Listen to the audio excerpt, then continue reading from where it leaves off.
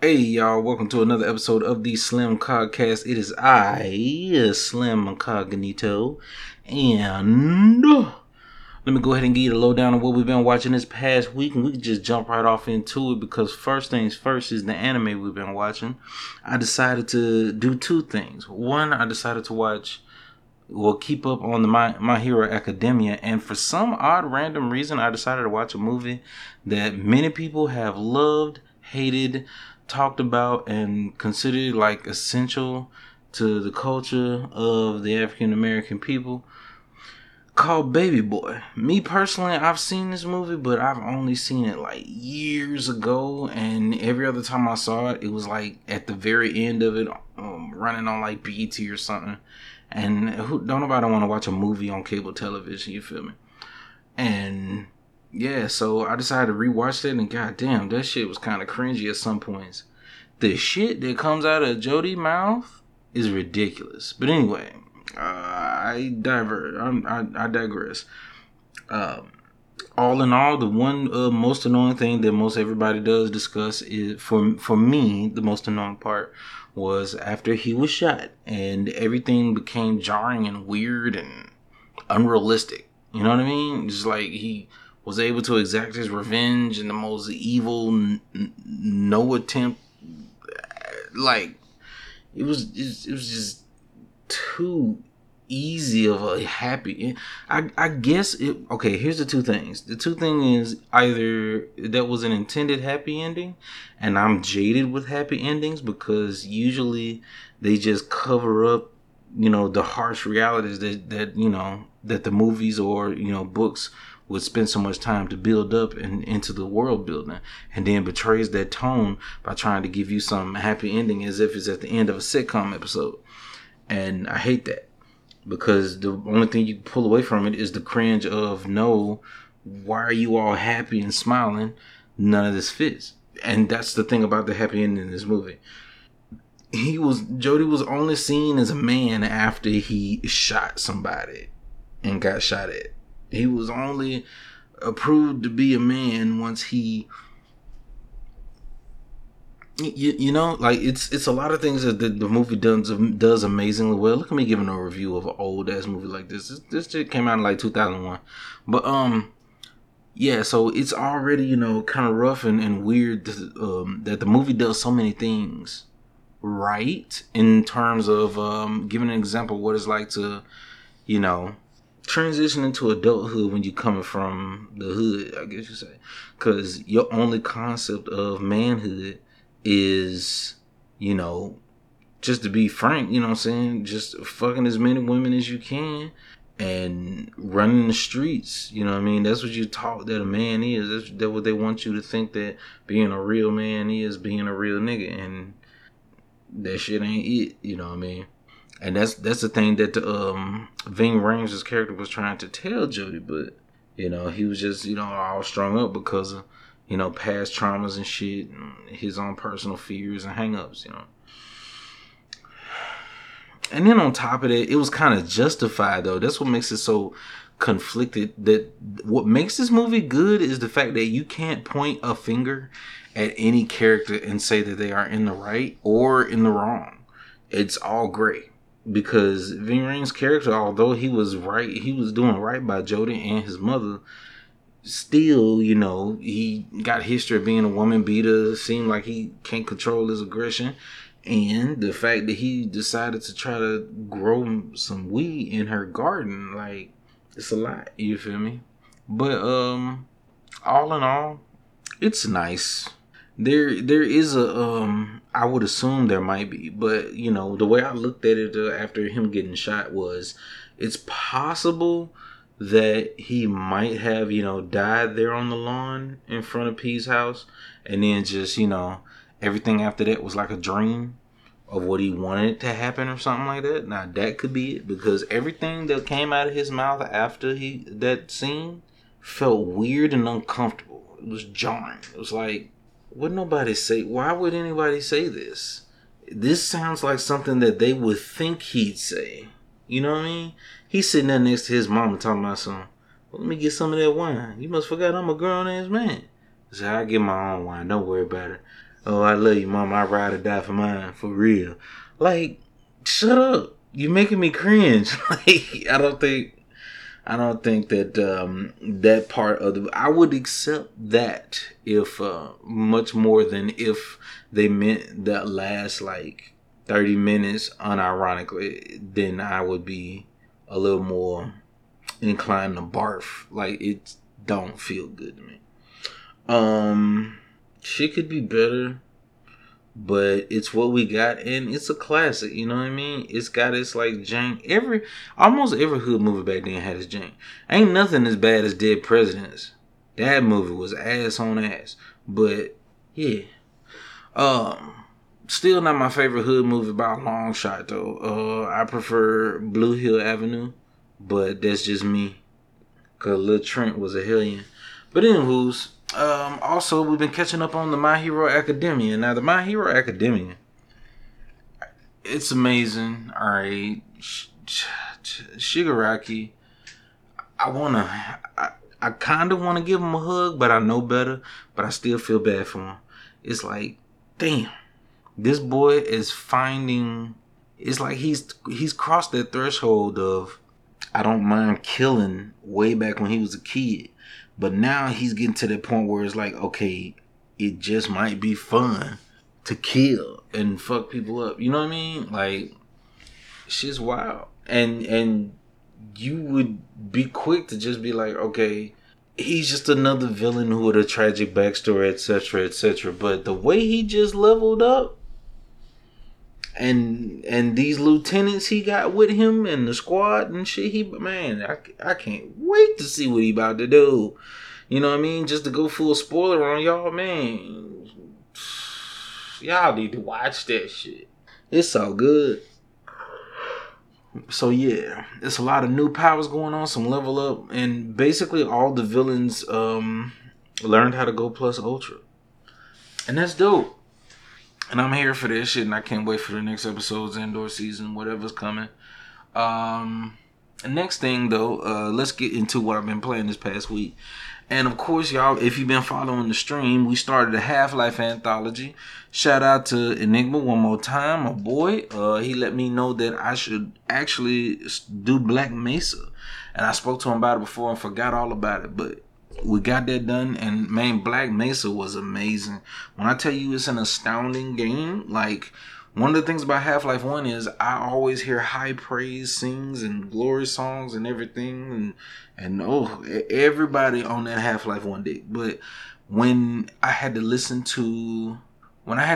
remember and be reminded that the Zen levels in Half-Life 1 were trash and Black Mesa improved them by miles, that right there, like, cemented me as the most, like, appreciative of this project. It's the reason why remakes need to exist, because in the same vein, no, actually in a totally different ballpark, never mind that. Okay, I was trying to say, unlike other forms of media, gaming constantly evolves, meaning you can't change the way a person reads a book. The most innovation that has come probably since ever was those choose your own adventure, turn to a certain page books.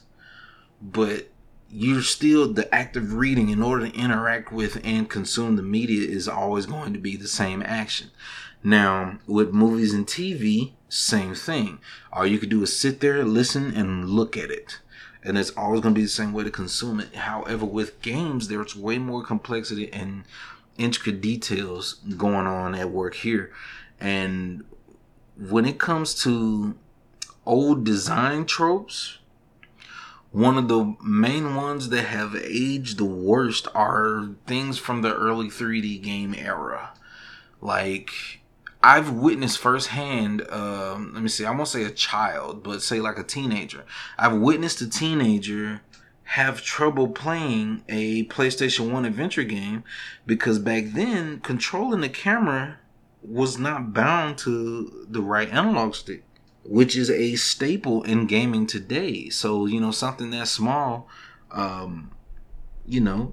actually, handicapped the kid, and they couldn't really do much about it. But, You know what I mean? It takes some learning. Back then, you would have to acclimate yourself with the era of turning yourself with shoulder buttons, or, you know, tank controls, but you can only turn with left and right on the D-pad, like stuff like that. It's from a different era, man. And there's more of these small game development tropes from back then that are lingering but cannot survive today than you would think. Especially if you consider like the Tomb Raider series from back then. Almost anything. It's all of the genres have these things that have changed over the years and still need to change in order to come to the modern day. And if you want an example of a game that was remade but none of the, you know, new lessons of game development being implemented into the remake of the game, just check out that Broken Sword remake. Because shout out to Hysteric Moon X, by the way. Check him out on Twitter. Very great streamer. Super great guy. I've been watching him play, and it's very rough. The art is inconsistent with the characters you're speaking to compared to their portraits. You come across certain points where you just cannot find out what to do next unless you already know certain, you know, things like that. You know, those old LucasArts point and click philosophy of just make it unfair and illogical as hell type shit. So yeah, that's the thing. Anywho's, another thing I wanted to mention about what I've been playing this week before we move forward is that after beating Half-Life 1, the very next day we streamed Half-Life Blue Shift and Half-Life Opposing Force. Now, these are two spin-off games that are supposed to be intertwined with the main story of Half-Life 1's campaign. And I gotta be honest, Blue Shift was actually good and I enjoyed myself. And I also have to be honest that Opposing Force was hot doo-doo butter. It was so bad. But there was one good part. But I'm going to tell you the bad part first. Alright, so the bad thing about it is there was this entire game felt like it was intentionally trying to mislead the player. There was no intuitive layout or design of the map and the environment in order to leave natural, seamless hints to let the player know to do this next or go here next.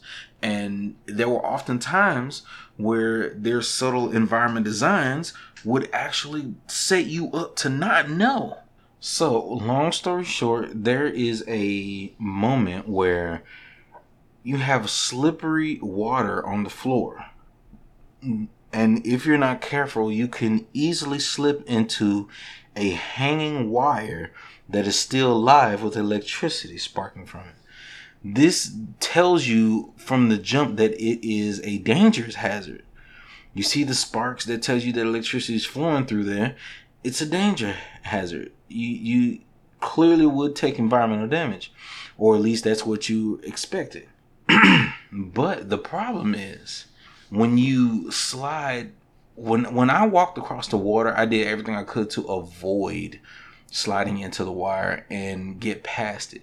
And getting past it didn't lead me to much else but a button. But it turns out what they were trying to teach me was to slide on the water into the wire and finding out that it is a rope that you can climb and swing from.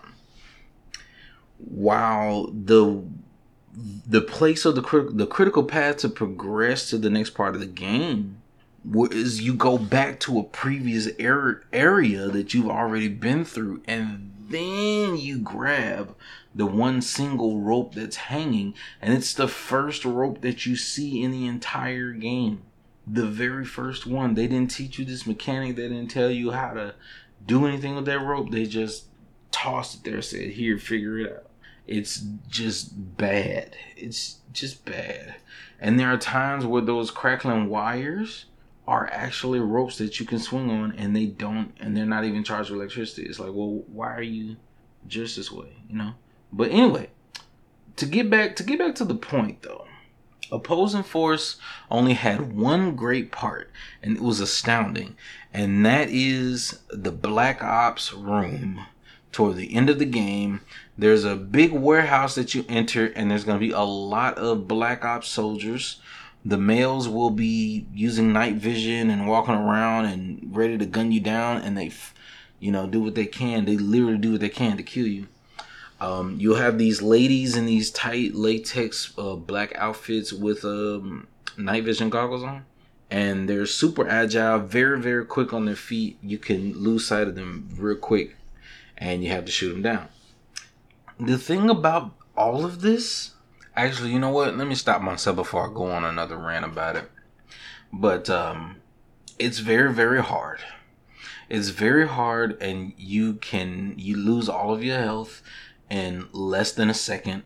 They will down you. They will body you. The AI is coded to actually flank you and take advantage of the fact that you are being flanked by sending you another person.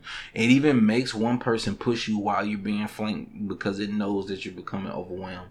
The game is amazing in this one instance, and it's been Shitsville from before that area and after. So that was the best part of it, honestly. A worthy experience. And then, damn, we went right into Half-Life 2 the next day. And, oh my God, the biggest issue I have with Half-Life 2 right now, when you stream it, is that the game is so good and seamless that it draws you in and it keeps your attention. So much so that you can't pull away from it. It's just great. I don't know how to describe it. But anywho's, y'all, we ain't got much of them, so we might as well jump into the news. That's why I did a lot of, talking at the beginning. But anyways, first thing on the docket. PlayStation 4 players beware, new PS4 update reportedly bricking consoles, over on comicbook.com. Okay, so long story short, there's this update that's been going around for the PS4s, the 9.0 firmware update, and everybody should be wary of this because it is the update that's been bricking consoles for some reason. And people don't know why just yet, but there's been many reports of saying several of them going down for no reason. And it's strange. But yeah, y'all be on the lookout for that. If you want to play your PlayStation still, but you don't want to update it, I could totally understand you. But this is a bad look on Sunday. On Sunday. What? This is a bad look on Sony. Alright. Like, why how did this get through, and why wasn't this tested proper? Anywho's, I don't know what else to say, but it's just like, damn, get y'all shit together. Next over here on PureBox.com, next on the docket, Splitgate team triggers fans by announcing it will have Forge mode before Halo Infinite. Basically, it's just a quick tweet off on the tweet at the Bird app. And KFC Gaming said, triggering an entire gaming fan base with one sentence, in which Splitgate responded, Splitgate will have Forge mode before Halo Infinite. So, yeah. I guess that's just news to know, and I don't know if I should be happy or against it, but I just remember a lot of people liking Forge mode. I wasn't on that wave, so I'm going to stay in my lane until I learn more. But either way, yeah, and speaking of Halo, there's also, according to PCGamesN.com, there are no plans to bring Halo 5 to the PC, where this also stemmed from a tweet. And a guy by the name of Alexander, aka the Shaway, says, "Damn, could be a big deal if true. Praying we see that port." And Brian Gerard, who I would have to assume works at in some influential position on the project, but he says maybe this was for H5 Forge, but I can't confirm there are no plans to bring Halo 5 to PC. We know there's some demand for it, but as we've stated before, not in the cards, as the studio is fully focused on Infinite and MCC. We'll never say never, but nothing underway currently. So yeah, it's highly unlikely. But to be perfectly honest, I don't think PC would care as long as they got access to Infinite. So, I mean, no, not yeah, to Halo Infinite.